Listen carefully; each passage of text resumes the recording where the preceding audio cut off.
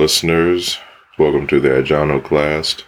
I'm your host, John A. Lancaster.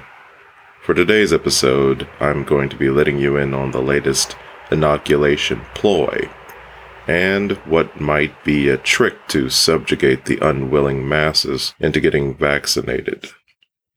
This ploy is coming in the form of an app in which the users upload their proof of COVID vaccination and receive a health certificate or pass in the form of a QR code. This QR code can be shown to authorities whenever you cross a border, whenever you enter a stadium, whenever you attend a concert or go to a theater, or walk into the office. Really, whenever you show up to any venue. And for the more resourceful of you who may be considering ditching your smartphones altogether in order to avoid the draconian documentation process, unfortunately, big tech has got you covered too. Some companies are developing a smart card for those who don't have access to a smartphone or even stable internet.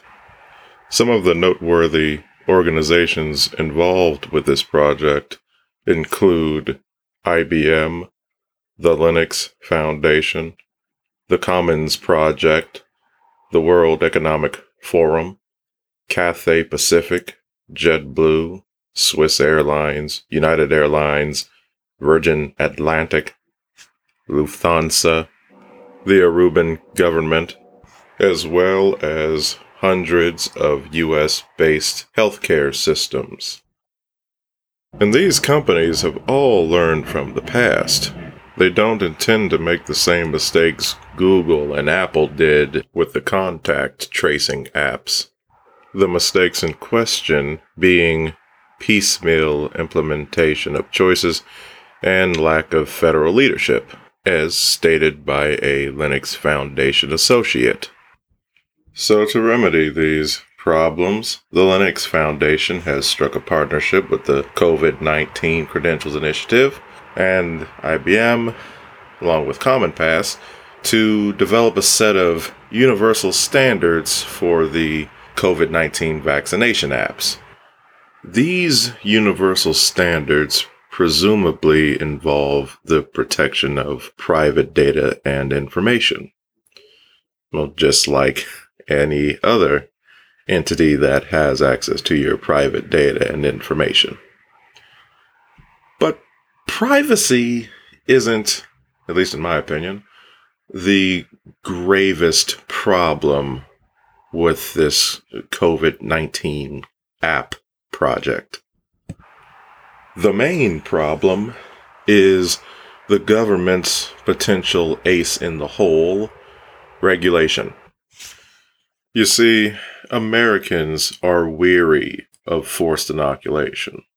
Mandatory vaccinations have been a primary concern of a noticeable portion of Americans, not just the anti-vaxxers, not just the conspiracy theorists, not just the Alex Jones crowd or the hardcore libertarian crowd, but generally anyone that has been skeptical of government interference or is at least cautious of their motives, has expressed in some degree concern about a mandatory vaccination bill. So, another way to ensure large numbers of Americans get vaccinated, and also a more subtle way, would be to ensure vaccines are required in order to receive all the necessities and luxuries the masses desire so much. Grocery stores, big box stores, entertainment venues, jobs, careers, and the best chill spots could all require taking the vaccine, as I stated previously in this podcast. In this scenario, all the government will have to do is enact regulations that would make it nigh impossible for a smaller, non-vaccine requiring firm to enter the market and give inoculation skeptical consumers more options, expensive licensing and certification, or subjectively applying obscure laws from the uncountable list of regulations that are currently in existence, are not stretches for the federal or state and local governments. The COVID-19 restrictions proved how swiftly the government can act when enforcing orders. Regulations that pigeonholed American citizens into using mainly companies that require COVID-19 vaccination could very well happen overnight, just like the economic shutdown. In a couple of fleeting moments and a blink of an eye, the American people could be clandestinely duped into being herded like cattle, all for a vaccination that may not even prevent the inoculated from being contagious. That's it for this episode of the Iconoclast. The relevant links are in the description. If you enjoyed this episode of the Iconoclast, you can help out by sharing on social media, leaving a like, and spreading the word. For more of my work, I direct you to the links page of my website, jonalancaster.com.